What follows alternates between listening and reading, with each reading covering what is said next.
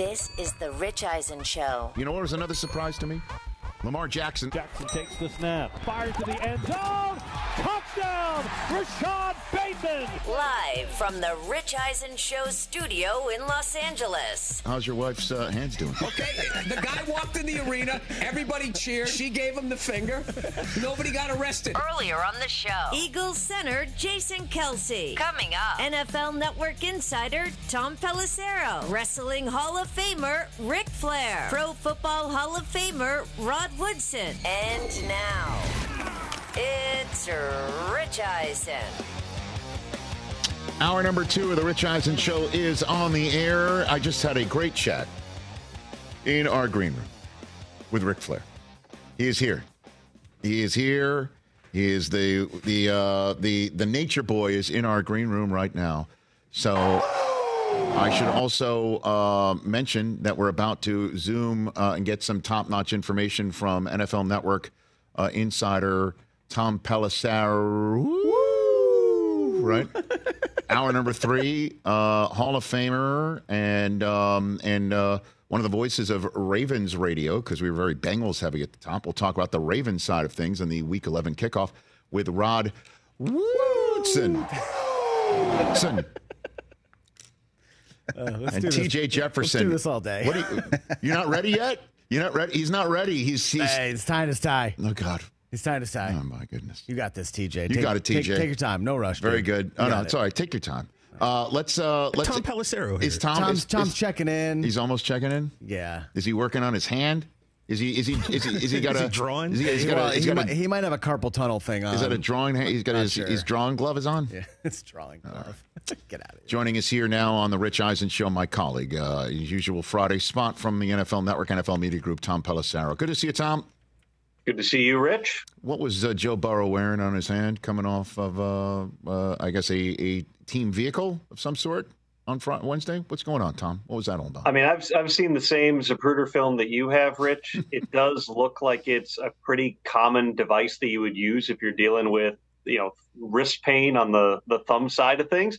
I didn't even realize just kind of how much that had been sent around the internet prior to Joe Burrow then suffering the wrist injury and having to drop out of that game last night. I would say this, the NFL every year, there's always sort of touchstone moments where whether it is a sportsmanship issue, like earlier this year when they sent the thing about pregame fights, or whether it is potential manipulations of injury reports, where the league says enough is enough, and they punish somebody and they send a memo to everyone going, hey, if you do this now, it's going to be worse. This might be that moment for the injury reports, just because it looks like fairly blatant that something was going on with his wrist here. Plus, it's a quarterback. It's a nationally televised game. They'll go through the normal process. They always review these, but I would not be surprised if there's some type of a sanction that ends up coming down for the Bengals. What if it was really a drawing glove for an iPad? Will they want to see what he was drawing? What was he drawing? Like a cat, maybe a Bengal? You know what I mean? Will they want to see the actual artwork? Tom? I thought, based on the leather jacket he was wearing with it, it might have been like a leftover Michael Jackson Halloween costume, and that was the steel glove. That's where my brain was going. But iPad drawing glove, yeah, that's a totally normal thing. It could be. I don't know. I don't own one. Did we have the photograph of it? I think, honestly, Tom, I mean, that's the number of Bengals fans were like, everybody's barking up the wrong tree here. And it would stand to reason why Zach Taylor's like, yeah, the first I heard about it was when he got hurt on the field. But you could see it does actually look quite a bit like the glove that he was wearing coming off the bus, Tom, to be straight up with it. And certainly could be. Mm-hmm. And we'll find out. That's why the league will review all the practice reports and the medical reports and photos and videos and everything else here. But again, if they in fact find that there was any type of a violation of any pre-existing injury, then I would not be surprised at all if this ends up being that moment where they decide to send a message by punishing somebody. Tom Pelissero here on the Rich Eisen Show, and let's get to what he is actually suffering from right now. What is it? Zach Taylor called it a wrist sprain, not believed to be anything that's broken, but obviously it was sufficient that it impacted his ability even to grasp the football. I mean, I was struck by, Rich, the image on the sideline of him just trying to even, cock the ball back and throw it. And it's like the ball comes loose before he can even begin to bring the arm forward. That would tell you that he's dealing with something significant enough here that he was not going to be able to go back into that game. So at this point, I would fairly say that people are bracing for this to be something that keeps Joe Burrow out for at least a little bit of time here. We also know that Joe Burrow, his competitive nature, how he handles his body, the way that he pushed through the calf, that if there's a way physically possible for him to tape it up or wear a brace or wear his iPad drawing glove on the field, whatever it might be, then he's going to go ahead and do that. I don't put anything past Joe Burrow here, but again, he was getting an MRI. I think that already happened this morning here. You're always going to go out and get second opinions on things like this. And the fact they played it Thursday night gives them a little bit more time here to kind of go through that process and try to make some final determinations over the weekend. And the other conversation to be had coming out of the games involving the league and those certainly on the competition committee involves the dreaded hip drop tackle that we saw used by Logan Wilson, who was a one-man wrecking crew against the Ravens last night. And Mark Andrews is out for the season with an ankle injury. What is the status of this conversation, and do you think last night's game will fuel any more talk about getting this out of the game? Anytime you have something this high profile, it's bound to drive the conversation a little bit because the competition committee is made up of coaches and there's front office people and there's different conversations, and they see the same things that we do. Last year the competition committee considered this, and part of the conversation there was the NFL Players Association publicly and privately was against banning that particular tackle, and that's based on a couple of things. One is enforceability, which is you can look at the tackle on Mark Andrews and say, okay, that's a blatant dangerous type of tackle. This is what the league's been talking about with the far higher injury rate. Then you look at the same player, Logan Wilson, who tackles Lamar Jackson at the sideline, and that's kind of like a half hip drop tackle. Lamar's ankle ends up getting trapped under it. He's limping around in the game. We'll find out if that's a high ankle sprain or something he's going to be able to work his way through here. But, that play, okay, one is clear black and white. The one on the sideline is much closer. Do you want to have officials then throwing flags for that? Do we want to introduce another thing that they're supposed to be looking for? So that's one of the reasons the PA was against it. The second reason was because the reason that you have more of these techniques in terms of wrapping up, for instance, around the waist and pulling a player down is because you can't go up higher. You can't do a lot of the traditional tackling techniques, even though they may not have been safe. But anything that involves lowering a shoulder, lowering the helmet, you run the risk of getting penalized for use of helmet or more likely being fined for it. So there's certainly, I think we all look at that play, Rich, and say, we don't want that in the game. I mean, you can see it's high ankle sprains and it's snapped ankles. And in Mark Andrews' case, it may well have been both. We don't want to have those types of injuries occur. But there is another side of this, and it's notable that the body, the union that is there to protect the players, was actually against outlawing this. They're going to have to find a way, if they are going to ban it, to create language that is clear for officials to actually be able to officiate this and not add one more thing, Rich, that we all sit back, watch on TV and go, well, that looked like that might have been, was this you want to eliminate all the ambiguity you can. Tom Pelissero here on the Rich Eisen Show, and I'll bring up this subject matter with Rod Woodson, an all-pro, all-world Hall of Fame defender later on in the program. Let's hit the Cleveland Browns here. Why DTR? What was their thought process to go with Dorian Thompson-Robinson here, Tom? Well, the thought all along, Rich, was that Dorian Thompson-Robinson going into the season was going to be the number 2 quarterback behind Deshaun Watson. That's why they traded away Josh Dobbs when they did late in the preseason, was because they felt like DTR had earned the role. So, why now versus PJ Walker? There were some giveaways that PJ Walker had. There was the one in Seattle where you're just hoping, hey, we got a really good defense. We can run the football. Just don't put us in those spots. Even the game that PJ Walker won, the first one, in place of Deshaun Watson, he made a throw late in that game that should have been picked off and probably could have cost him the game. They want to make sure they're, number one, giving DTR that opportunity, but number two, playing the guy who's not going to allow the quarterback position to lose the games. You go back to the evaluation of DTR coming out of UCLA. He had played like 50 games in college, one of those COVID guys who had the extra year and, he broke every record because part because he played so many games, but also because he was a really good quarterback. The reason that he slid down was not about talent. He went in the 5th round because there were a lot of things, particularly going back to his junior year at UCLA, where it was maturity. It was, this guy is all caught up in social media. He's not the type of leader we want in the program. For everything that was said about him prior to that in 2022, everybody said he actually improved as a passer. He improved as a leader, his maturity, all that in 2022. The Browns were willing to take the chance on that. Well, now you get into this spot. He does bring some different things to the table. I talked to Amari Cooper about it yesterday. He said, hey, we know he can run. We know he can sling it, but he's still a young player. That's what the Browns are getting here. Figure out, that, okay, the floor might be really low. You saw it when he started very last minute, but let's give him a full week of reps, a full week to understand you're going to be the guy, design a game plan about what you do best, and maybe there's more upside that can help this team as the Browns try to make a playoff push. What's your 2 cents on the move to bounce Ken Dorsey and put in Joe Brady and what it means, Tom? There were a lot of layers to that, and I think you saw a lot of those, Rich, kind of come out over the past several days here, whether it was Josh Allen talking about how much Ken Dorsey meant to him and how much it hurt. Joe Brady, his interim replacement, saying, I'm only here because of Ken Dorsey, and I love that guy to death. Sean McDermott did something that you don't always hear, which is, he kind of pulled back the curtain. He said the quiet part out loud when he was addressing reporters later on Tuesday, hours after making that move. And he was repeatedly asked, why? Why did you have to do this? And he said, we're going to be back in that locker room in the stadium in 5 days. And I need players to walk in there knowing something has changed.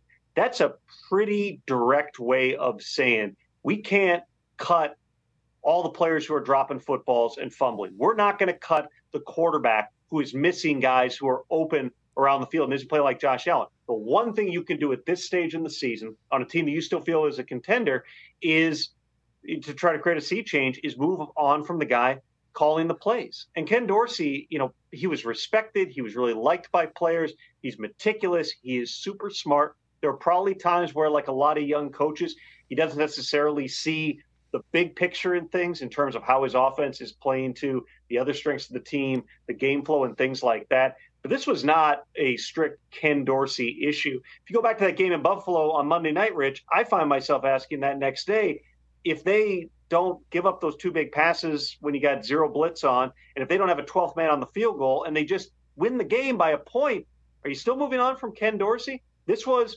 reactionary. I think that that's objectively true, but it's also a reaction Sean McDermott felt that he had to make. There just was not a lot of energy and juice in that offense. They're hoping Joe Brady is going to give it, and I'll be fascinated to see, given how Joe Brady, all that was said about him coming out of LSU, how smart he was. Remember, he interviewed Rich for like 5 head coaching jobs. Right. In that first year in Carolina, even though they weren't good on offense, Matt Rule was really involved in that scheme, all the way down to what a play is called and things like that. Eventually, Matt Rule coming back from the bye week fired Joe Brady. If Sean McDermott is a little bit more hands-off and lets Joe Brady go to work, I'm interested to see what this offense will look like. Yeah, Brady was the hottest coordinator on the market coming off of the Joe Burrow 60-touchdown season, and he wound up in Carolina, and we were all in the media saying great hire by Matt Rule, and here they go, and we all know what's happened since then. So I'll ask you the question I've been asking a whole bunch of others this week. What is your interpretation of Trevon Diggs' tweet during the game involving his brother and referring to him by his uniform number, needing to get up out of there? What do you make of that one? I would say this, Rich. The Diggs brothers have mastered the art of saying things that are just cryptic enough on social media that they're going to get a lot of attention. And this wasn't even all that cryptic. This was 14 needs to get up out of there and saying, the quarterback didn't go off until Diggs got there. Those guys, they do like to stir it up. Trayvon's got a lot of time on his hands because he's rehabbing from that torn ACL that he suffered earlier this season. But it's a storyline. Listen, I was sitting in that seat, Rich, with the boys. Hey, what's up to the fellas in studio? Hey, don't want to forget me. I always know. Yep, but we were there. I was there this summer when Diggs, remember, wasn't out there the first day of minicamp. And you had this really weird sequence of events where McDermott was explaining things one way, then he had to come back, and then his agent countered all that, and then McDermott had to correct the record. There's been something going on there. The reality was, though, the Bills were never going to trade Stephon Diggs. They couldn't. The cap implications, even if they wanted to, were so great. And he's also, quite frankly, one of your best players. And you need Stephon Diggs on that team right now. I got no doubt that Diggs is frustrated. He's an all-time competitor. His heart is in a good place, but he likes a little bit of the drama sometimes. His brother's stirring it up. I wouldn't expect him to shy away from it, but these sides are together through the course of this season. They got to do their best to try to make a run here. Whether they do or they don't, we'll be talking about Stephon Diggs again come February and March. Tom, you're the man. Greatly appreciate it. Go back to the insiders on NFL Network and NFL Plus, and we'll do it again next week. Appreciate the time. Sounds great, Rich. Thanks. You got it. That's Tom Pelissero right here on the Rich Eisen Show. You got that Josh Allen soundbite we didn't play yesterday? Please go grab it if you don't mind. Because, again, we could sit here and speculate, what McDermott is putting all out there on the line. I mean, Marshall Faulk on What the Football said it was, desperate because he got rid of. He was the first one on the podcast, by the way, with Susie Schuster, Amy Trask. Get it? We're all podcasts are required. He was the first one to basically say, well, he got rid of Leslie Frazier last year. And when I heard that on What the Football, I'm like, that's right. That's why he's walking around the hallways of NFL Network right now. And so he got rid of the DC, got rid of the OC. I believe Albert Breer in yesterday's show called it, he's the Will Smith gif, and he wasn't referring to the Oscars. He was referring to him at the end of Fresh Prince walking into the empty living room. Right. Everyone's moved out. Like, I'm the last one here. And so we could sit there and say McDermott's now placed himself. There's no one else. Like, if he says that he wanted everyone in that building to know in 5 days when they walk back in or whatever that something's changed, maybe the Pagulas will wind up feeling that way about him if this doesn't work out. And the if this doesn't work out is if there is no improvement in the offense. And let's just be straight up. Josh Allen throwing 11 interceptions, one more than Mac Jones on the year, is a large part of it. And it's not always him, right? This is kind of like the conversation, TJ, we had about Dak last year, right? Like last week, he threw one terrible one, Allen. And then he threw one that went off of Gabe Davis's hands, which is on his sheet. All right. Bottom line, it really is, how is Josh Allen going to improve? Period. End of story. How is he going to attack this day? And this was what he had to say about the firing of Ken Dorsey. And I find it an interesting soundbite. Let's hit it, please. You mentioned a little bit feeling like if you guys had played better, Ken Dorsey would still have his job. I mean, that's without a doubt. And I take that very personally. It hurts. It hurts a lot to see someone you care about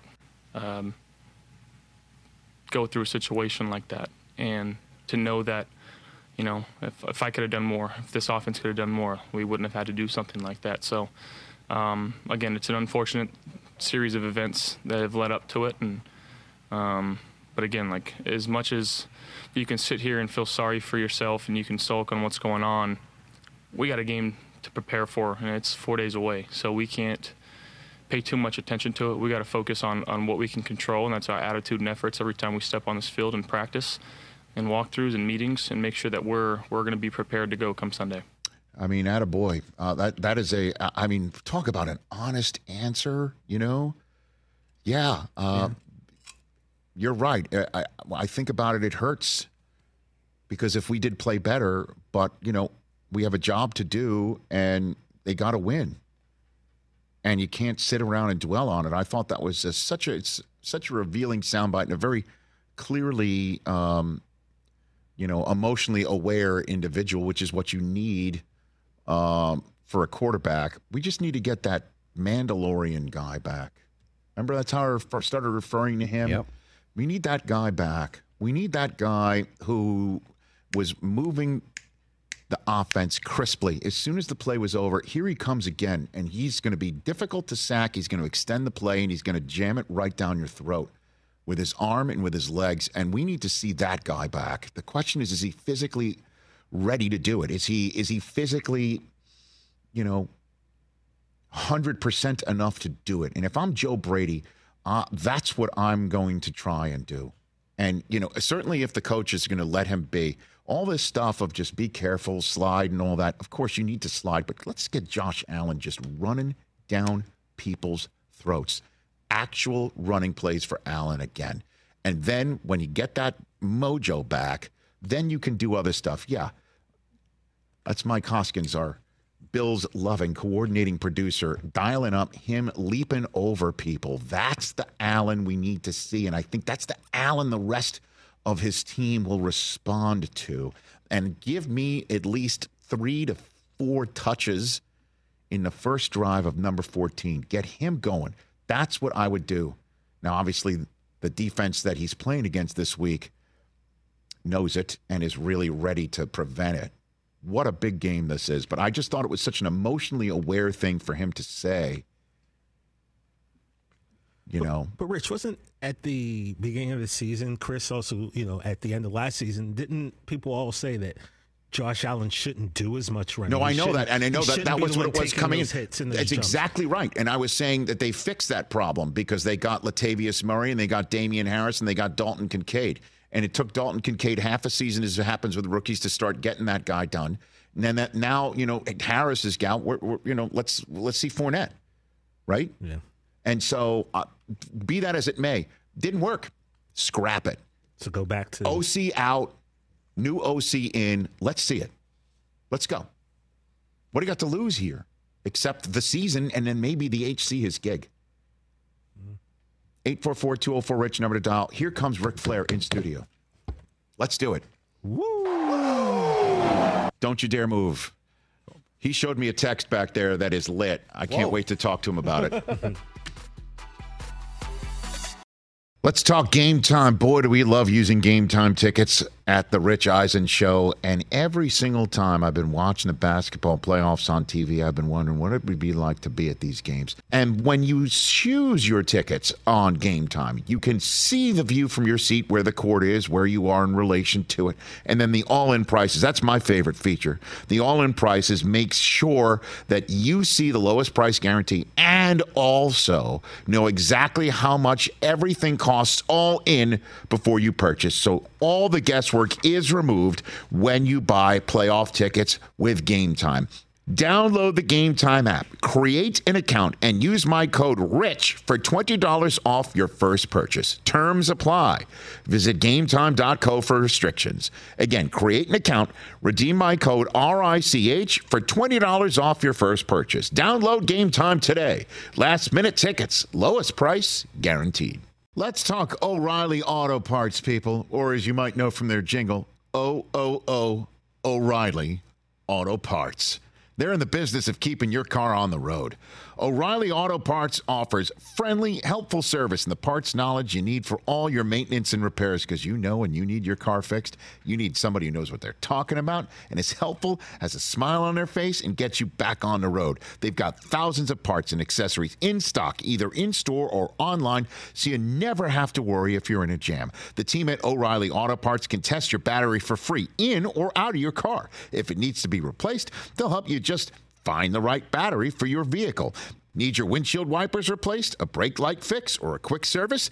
They'll help you find the right part or point you to the nearest local repair shop for help. Whether you're a car aficionado or an auto novice, you will find the employees at O'Reilly Auto Parts knowledgeable, helpful, and the best of all, friendly. Stop by O'Reilly Auto Parts today or visit us at O'ReillyAuto.com/Eisen. That's O'ReillyAuto.com/Eisen. Tonight, live on TNT, AEW Collision and AEW Full Gear takes place this Saturday night live on pay-per-view. Both events emanate live from the Kia Forum in Los Angeles, California, just up the road from NFL Network, as a matter of fact. That's right. The great, brilliant nature boy himself, Ric Flair, is here on the Rich Eisen Show. Let's go. Thank you. How are you, sir? I'm great. Thank you. This is great, isn't it? This is great. So, TJ, what are you wearing right now, TJ? What are you wearing right now? You know, I had to get my suit from Michael's in Kansas City. I had to get that shipped up because the Nature Boy was in town. And, of course... I should have really gotten tricked out for you today. You look great. Your presence is enough, sir. Yes, indeed. So you're going to be at the Kia Forum, obviously, right? Mm-hmm. You're going to be involved in all that? Yes. Hope so. Of course you will. You know exactly what you're just playing the game. Man. Do you know what you're going to say right now? Do you know what you're going to say right now, or it just comes off the dome? I haven't just comes off the dome. Well, that used to, but now they prefer to, make sure that I understand the script. Rick. You got there's something you can't say that you used to say in the 80s. A little too much nature. Yeah. Oh my Slow gosh! down, you're moving way too fast, Rick. And then you got your energy drink, the official energy drink of AEW, and what's it called, Rick? What's it called? Woo Energy.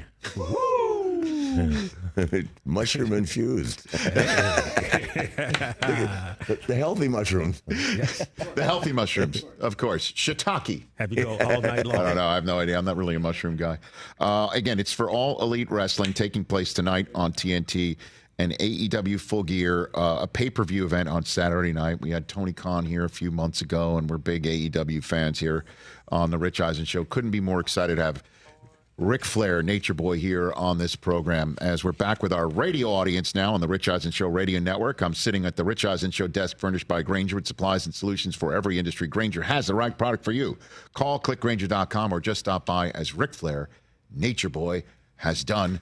It is really great to see you. How did Woo come about for the first time? What's the origin of that, Rick? It's just driving down the road one night, listening to Jerry Lee Lewis back in the 70s. Goodness gracious, Great Balls of Fire, Woo. That was it? It kind of inspired it. Yeah, I was a big fan of his, and that's back in the 70s. We used to drive 3,000 miles a week, town to town. Sure. And I just started saying it in 1974, and it stuck. Thank God. Do you remember the first time you used it? And it would have been in a promo in 74. Okay. At Jim Crockett Promotions. Okay. And did somebody just say you got to keep that, or you just decided? No, I just caught on. And then now it's like everybody in the world's doing it, and I'm not getting paid enough. It's trademarked. I mean, you must walk down the street and just hear it. Right? Yeah, I do. Thank God. What's the strangest place you've had somebody scream that to you? Oh, God, they're screaming everywhere. I mean, like where? Church? Bathrooms? Where? Not at church, but maybe outside of church, but bathrooms for sure. Whoa, Ric Flair's in the bathroom. Oh, wow, man. Somebody makes a boom boom and behind the door they're screaming, woo. I'm not going to shake your hand when we get out of here, okay? Jesus. It's unbelievable. Oh, my gosh. Fantastic. And so what do you remember most of those early days in your career, Rick? Oh, just, the thing that it's like I've found it again here, just the day I walked in here, it's a camaraderie. I just love being with the guys. Mm-hmm. It's almost like a disease with me. I mean, I just like being with the guys, and I like going in front of a live audience. I like, mm-hmm. It's like now I'm right back in the same business where, just like you wait every day. I don't know how hard you sit on it, because you have people to handle it for you, but you just want to know the rating. Mm-hmm. You want to know what your quarter hour did. I mean, is that right? It's back in the race, yeah. Yeah. So at 5 o'clock, whatever day I'm on the next day, like I've been doing my whole life, mm-hmm. 5 o'clock looking for the rating, and what did my quarter hour do? I mean, that's it's competition. What's your favorite place you performed in, where you love it more than most, Ric Flair? I like. There've been so many great cities. I used to wrestle at the Forum out here and run into Kareem and Magic and all those guys, and yeah. I mean James Worthy grew up in Charlotte, basically. Yeah, I liked it out here. Chicago was great. Atlanta's great. Yes, of course North Carolina. That's where I was for 42 years. Anywhere there. Mm-hmm. Orlando's great. It's hard to pick one out. Mm-hmm. Overseas, of course, I like Tokyo and London, Birmingham are great. Yeah. Sydney and you've all been all over the world. Well, Auckland, New Zealand, name it. TJ is one of your hugest fans. And I always do this. TJ, go for it. Ask Ric Flair a question. You know, it's like, how do you come up with a single question to ask you someone have who's to. been in your life since, I was 10 years old, you know, and Saturday nights at 6:05, Rick, that was it for me and my grandfather. But, we did that at 8 o'clock in the morning, you know. I've read that, yes. After coming out of Buckhead. What do you mean? So you really? We taped that show at 8 o'clock in the morning. We were working in a venue somewhere when it was airing. Yeah. That night. Wow. So I mean, Rick, at what point? And I've read your book multiple times. I've seen the documentaries, things of that nature. But when did you know? Do you remember the point when you were like, "Okay, I got this now"? The second time I won the world title. So from Harley at Starrcade? At Starrcade, yeah. The first time I won it, I thought I knew it all. Boy, did I find out. Because I'd been wrestling really good wrestlers in the Mid-Atlantic area, like top guys. And when I won the world championship, and I started traveling around where the guys weren't nearly as experienced, some weren't as experienced as I was, you know what I mean? Yeah. And you have to wrestle an hour every night, which we did back then. And I just learned real fast that I had a lot to learn. But second time around, I was ready, and I was ready to be prepared for, whatever situation arose. And then from there, I just rock and rolled. Once I found my groove, which I think it's the same way with anybody, whether you're in medicine or in broadcasting, you find your groove. And I mean, look at Rich Eisen. I mean, I've wanted to be on your show forever. Oh, stop, Ric No, Flair. I swear. I saw my daughter on it. How did my daughter get on Rich Eisen? I'm not. I was across the street with the Migos, and you had her in Miami at the Super Bowl. That's right. Yeah. Absolutely. I come to ask you, what do you do with Rich Eisen? We heard you're in town. We're like, Ric Flair's in town. You want him on Friday? I mean, how quickly? That was a snap, yes? That was absolutely. That was a snap, yes, for sure. Even a faster snap from me, yes. Oh, fantastic. So I'd love for you to tell me a story about somebody that you wrestled with or you got to know through another legend who affected you or became a friend of yours or somebody from... Well, the guy one of the reasons I'm back here now with AEW is that my friend Sting, legendary Sting, I'm sure TJ knows Sting, right, in our history, is retiring. And I'm going to be part of the journey till he retires. It's either in March or April. And I'm just part of the journey along the way with him. And then... whatever transpires after that, like Pedro Morales, remember that name, Pedro? Sure. I'm ready for any kind of action. You got an Andre the Giant story? I got it. I traveled with Andre. I drove him around. What do you mean you drove him around? He started in Minneapolis. Okay. He came from France to Montreal. Montreal, he came to Minneapolis and trained with Vern Gagne when I was there. So Vern had me driving him around when he was just John Ferrero. It wasn't Andre the Giant yet, right? Right. And so he just stuffed himself into this front seat? Yeah, in the back seat. Oh, back seat. Yeah, but I just drove him like to Chicago and that. I took him out on Rush Street. It was a great time. What in the world is that like? Ric Flair taking Andre the Giant on Rush Street? Unbelievable. I have been on a 747 with him, Rich. I've the two most famous stories, and I know that aside from him, we got 300 passengers, right? But he drank every bottle of vodka on the plane on a 747 going to Tokyo. Every mini bottle on the plane. I mean, I know other people are drinking it too, but let's get serious. Who runs out of vodka, right? And then it switch to something else. What does a mini bottle look like in Andre the Giant's hands? Yeah, I know, but now they don't do that, but they used to give you mini bottles and you'd pour your own drink. Yeah, right. Yeah, unbelievable. Size 24 ring. And then I was with him one night at the Downtowner in Charlotte in 75 when he drank 106 beers. Yeah, that's unbelievable. Who counted? You counted? No, here's what happened: is it was getting so ridiculous. He came one after another, right? And he was with Frank Valois, myself, and a guy named Ivan Koloff, and we were there drinking. And he just pretty soon the bartender just said, I'm not believing this. Right? So he said, let me separate this out because Andre was drinking one beer and everybody else was drinking. I think he was drinking like regular Miller, not Miller Lite, wasn't around then, and we were drinking something else. So he just separated it out, and Frank Valois drank 56, his manager at the time, and Andre drank 106. Yeah, it's a lot of bottles on the wall. Yeah. Wow. Yeah, that's from that's from 10 o'clock until like 4 in the morning. Yeah. Listen, guys, he could go. and you could go, Rick. Like you know what I mean? could go too. I mean, but I was not. I can't hold that much beer. I can hold a lot of liquor. Yeah. Oh, man. Ric Flair here on the Rich Eisen Show. All right, let's get into it. Perfect day for you to be here because all of us Harbaugh lovers, we got a band together, man. Yes. How'd you meet Jim? I met Jim in 1989. He came to watch me wrestle with Brad Muster. And in 89, he was playing quarterback for the Bears. And he came to Chicago Chi-Town Heat. So you've known him forever. You go way back. I met him that night, right? And then he had me come. It was just a strange moment. He called the WWE and wanted me to come and talk to the 49ers prior to the Green Bay game. Mm-hmm. And nobody was supposed to know, right? So now my friend Kevin Green, who has passed away but not in the Hall of Fame, is the linebacker coach. And he called me and said, I heard you're in Green Bay. So what are you doing here? I said, I'm thinking about coming to the game. And then of course, the word got out that I gave him that pep talk and all. It made national news. Steve Smith took my robe and tore it up.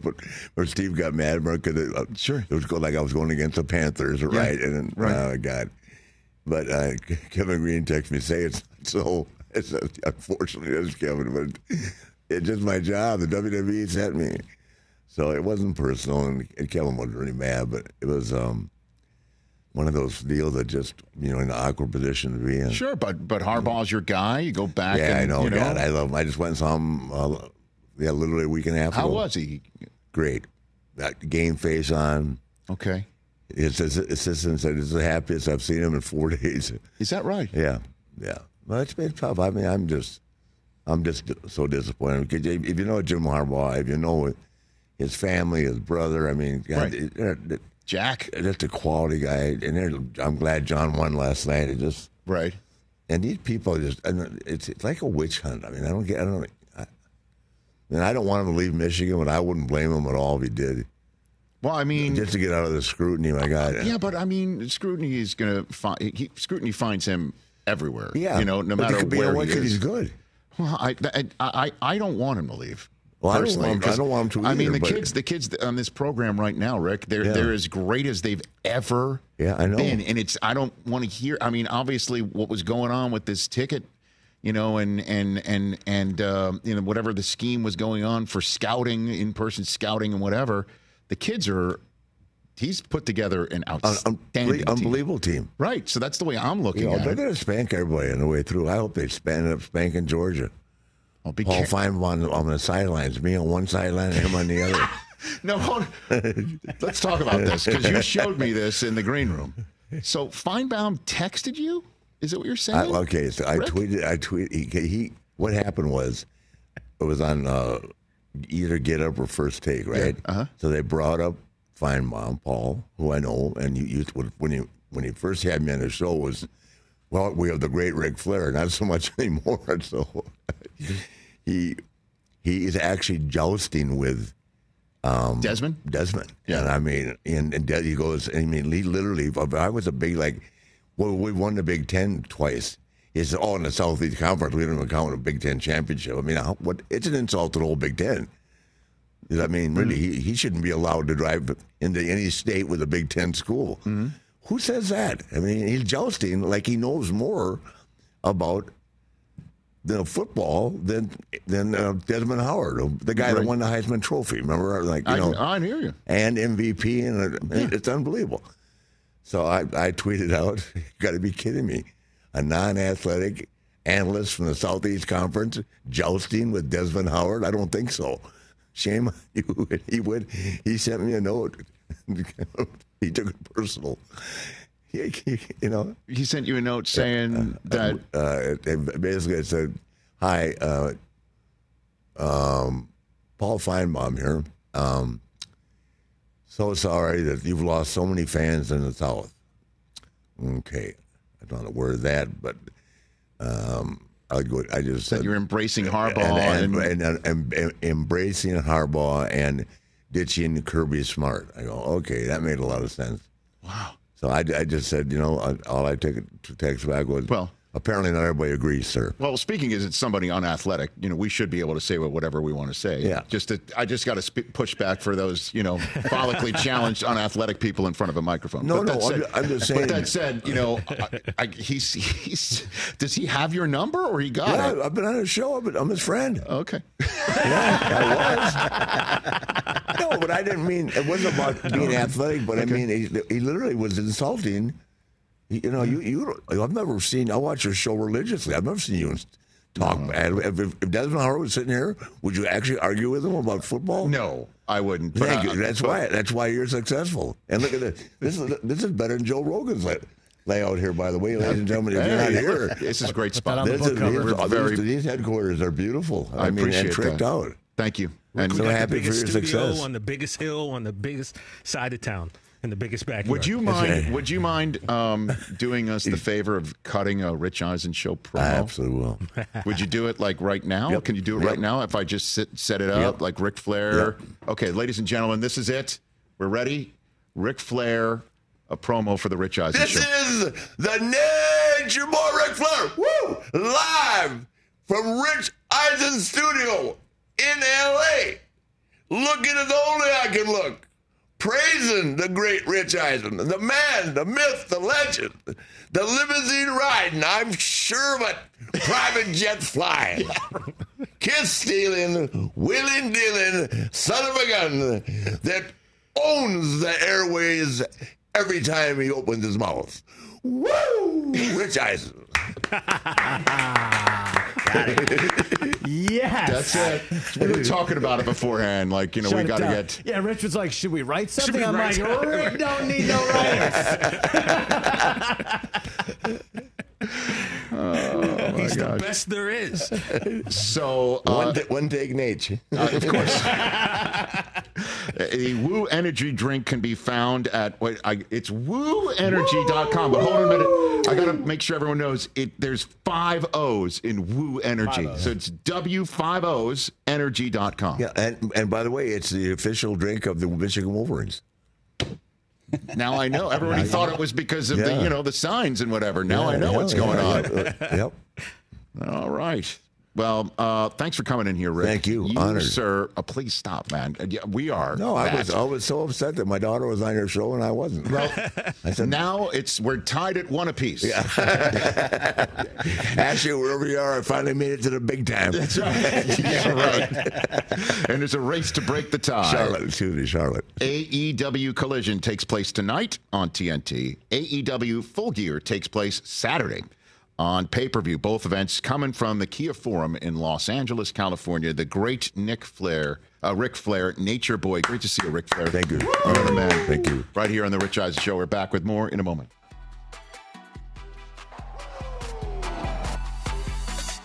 Let's talk Sleep Number, people, because quality sleep is so essential. That's why the Sleep Number Smart Bed is designed for your ever-evolving sleep needs, and the same thing for your partner, so you can choose what's right for each of you whenever you like.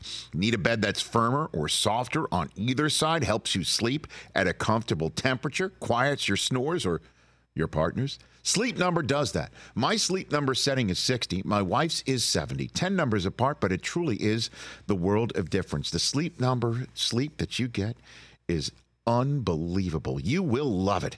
J.D. Power ranks Sleep Number #1 in customer satisfaction with mattresses purchased in store. And now you could save 50%. That's 50% on the Sleep Number limited edition smart bed for a limited time. For J.D. Power 2023 award information, visit jdpower.com/awards. Only at a Sleep Number store or sleepnumber.com. It's that time of year, people. Spring has sprung, and that means spring cleaning, or at least the partner in your life is demanding that you do it. Whether that means stocking up on cleaning supplies or swapping out your winter clothes for new spring clothes, make sure you're using Ibotta and get real cash back with every purchase. Ibotta is a free app that gives you the most cash back every time you shop on hundreds of items, from groceries to beauty supplies to toys. The average Ibotta user earns $256 per year. That could cover the cost of an entire shopping trip, that flight you've been eyeing, or the fancy dinner you've been craving. Join the over 50 million users and earn cash back every time you shop from over 2,700 brands and retailers. And right now, Ibotta is offering our listeners $5 for just trying Ibotta by using the code EISEN when you register. Just go to the App Store or Google Play Store and download the free Ibotta app to start earning cash back and use my code EISEN. That's IBOTTA in the Google Play or App Store and use my code EISEN. What could you do? Like, what's the move that you could actually perform man, you right know now? what? I can kick a guy in the nuts without actually kicking him in the nuts. Yeah, I'm gonna pass on that. Hold on a minute. No, it's my party trick. I guarantee you, I won't hurt you. So, is this I'll take my pain kickers off. Could this be sanctioned? Can she try to? Yeah. Okay. Let's see. Who would volunteer for this work? Come on, you just have to spread your legs and Okay. wish for the best. Mike Del Tufo. I mean, we'll both do it. We'll both do it. What are we about to attempt to do right here? Kick him in the nuts. Without actually Kick him in the hurting him. nuts. Yeah, exactly. But you will make contact. I'll make contact, yeah, absolutely. Okay, but you will not hurt him. No. Well, it doesn't matter. You have no desire to have children anyway. No, from I'm here on good. out. Yeah, okay. exactly. WWE Superstar page. We'll see. Do we have the? Go ahead and hit it there, Jerry. Here we go. All right, spread them for me. Okay, ready? If I was you, I'd pull your shorts up a little bit just so I can have a bullseye. You know There we go. Got it. Jeez. Right, ready? This is great. We'll see if this works or not. I've only did this once before. I know. All right, Paige, have at Ready? it. Superstar Paige. Here we go.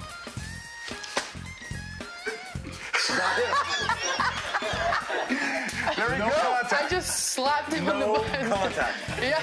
You're up next. That was a good slap on there. Yes. Yeah. Chris up next. Uh-oh. Ready? Spread them. You're the one who was making fun of her. So there we go.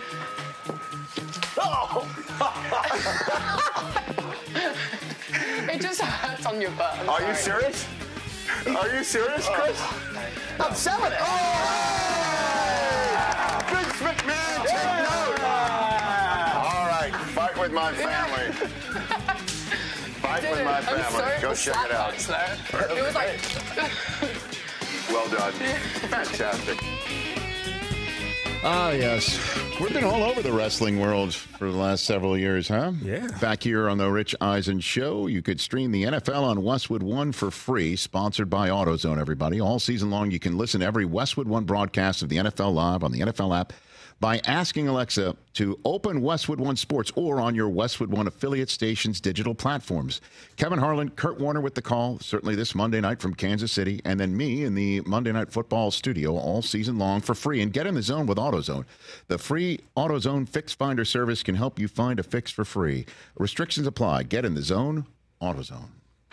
All right, I am completely biased when it comes to sideline reporters. I'm married to one. Yes, sir. I remember the times when Suze was doing the Saturday games on ABC, some of the college football games. Tarico was in the booth, and there were a handful of other analysts that she was working with too. She worked with Gary Thorne. She worked with some great announcers, and Suze would be on the phone all week long, learning about players and their stories. That's how we first met Sean Merriman. She covered Sean Merriman's story at Maryland and got to know him and got like photographs from his mom and all that stuff. And then it would be somewhat frustrating for her to be straight up with you about how she wouldn't get on the air sometimes and tell these stories that she was ready to tell because the game cadence didn't call for it.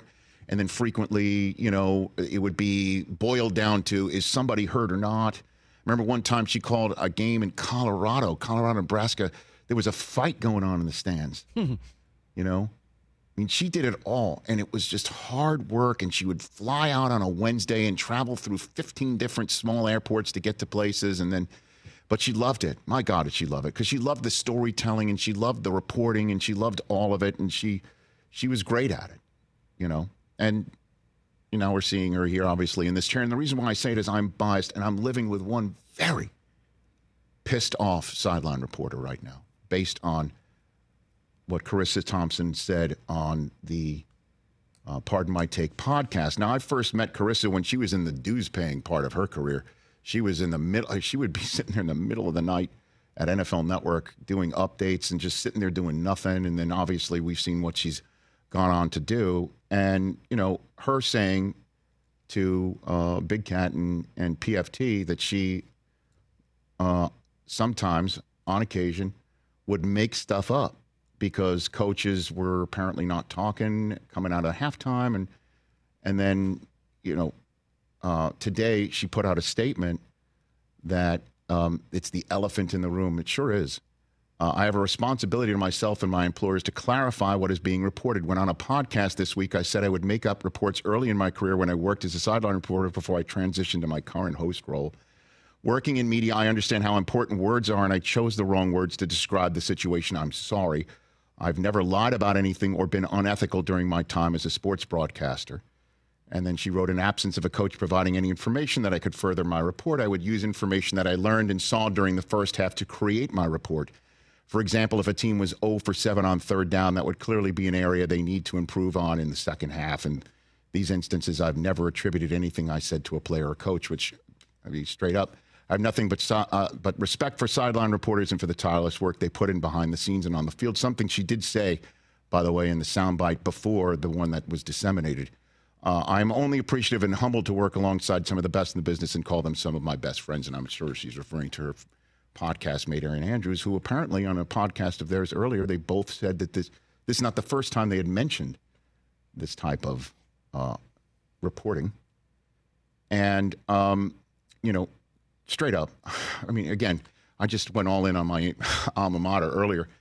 That's not what she said on Part by Take. It wasn't like 0 for 7 this. It was using the coach speak and coach cliches as a space filler where she didn't need to fill any space. And that's the part of this that's so frustrating. And I don't blame the sideline reporters for being so upset because they are not space fillers. They are not. I just came off of games with Jamie Erdahl and Stacey Dales and Sarah Walsh, and they worked their asses off. And that's what this glib comment about, coaches weren't talking or whatever, so I just made it up. And she also said one time, I guess on her own podcast, that Rod Marinelli said something completely inappropriate.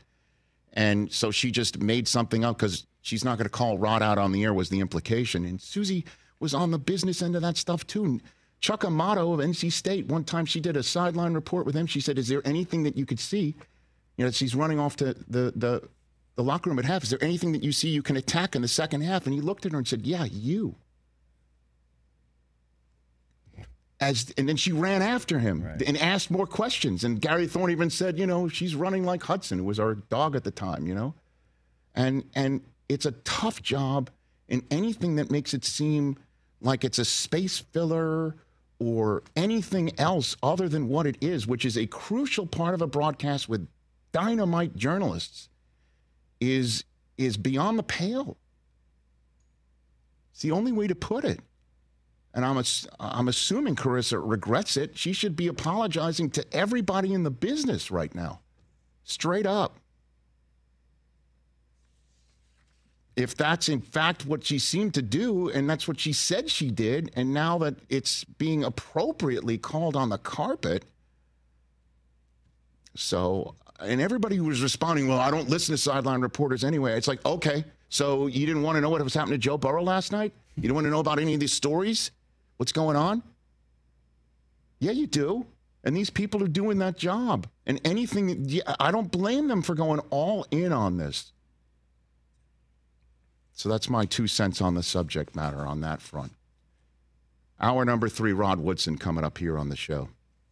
And also, again, just so everyone understands the mechanics of it, sideline reporters aren't there, just pouncing on coaches as they come out of the locker room. This is set up throughout the week.